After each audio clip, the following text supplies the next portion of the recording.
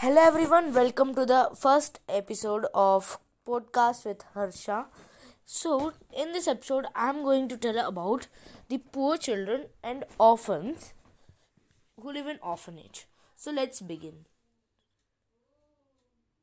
Lifestyle of poor children.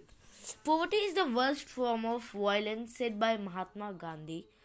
We can define poverty as a condition where the basic needs of a like family like food, shelter, clothing, and education are not fulfilled.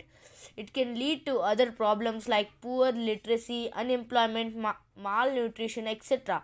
A poor person is not able to get an education due to lack of money and therefore remains unemployed.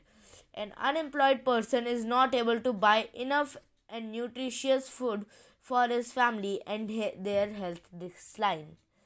A weak person lacks the energy required for the job. A jobless person remains poor only. Thus, we can say that poverty is the root cause of other problems.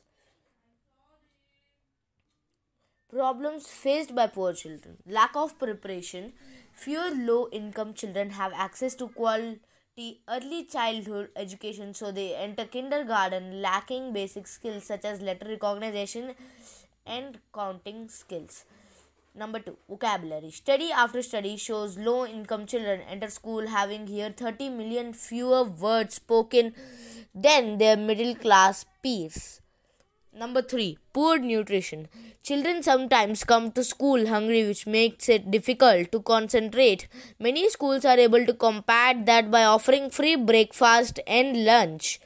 Number 4, lack of medical care. Low income children may not see the doctor that often show vision problems, dental problems, and mental health issues do not get addressed as quickly. And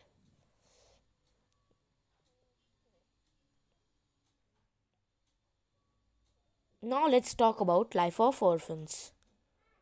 Spending each day in the hope of someone to adopt you and make you a part of their family.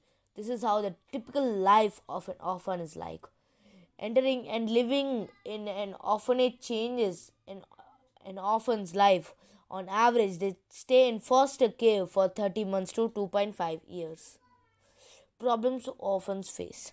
In the present study, most of the orphans and OVCA were found to be having conduct problems 34.90%, followed by peer problems for 15.80%. Emotional problems 14.70%, hyperactivity 8.60%, and low prosocial behavior 3.40%. So everyone, that was the end. I hope you all like this. Keep following me. Signing off, podcast with Harsha.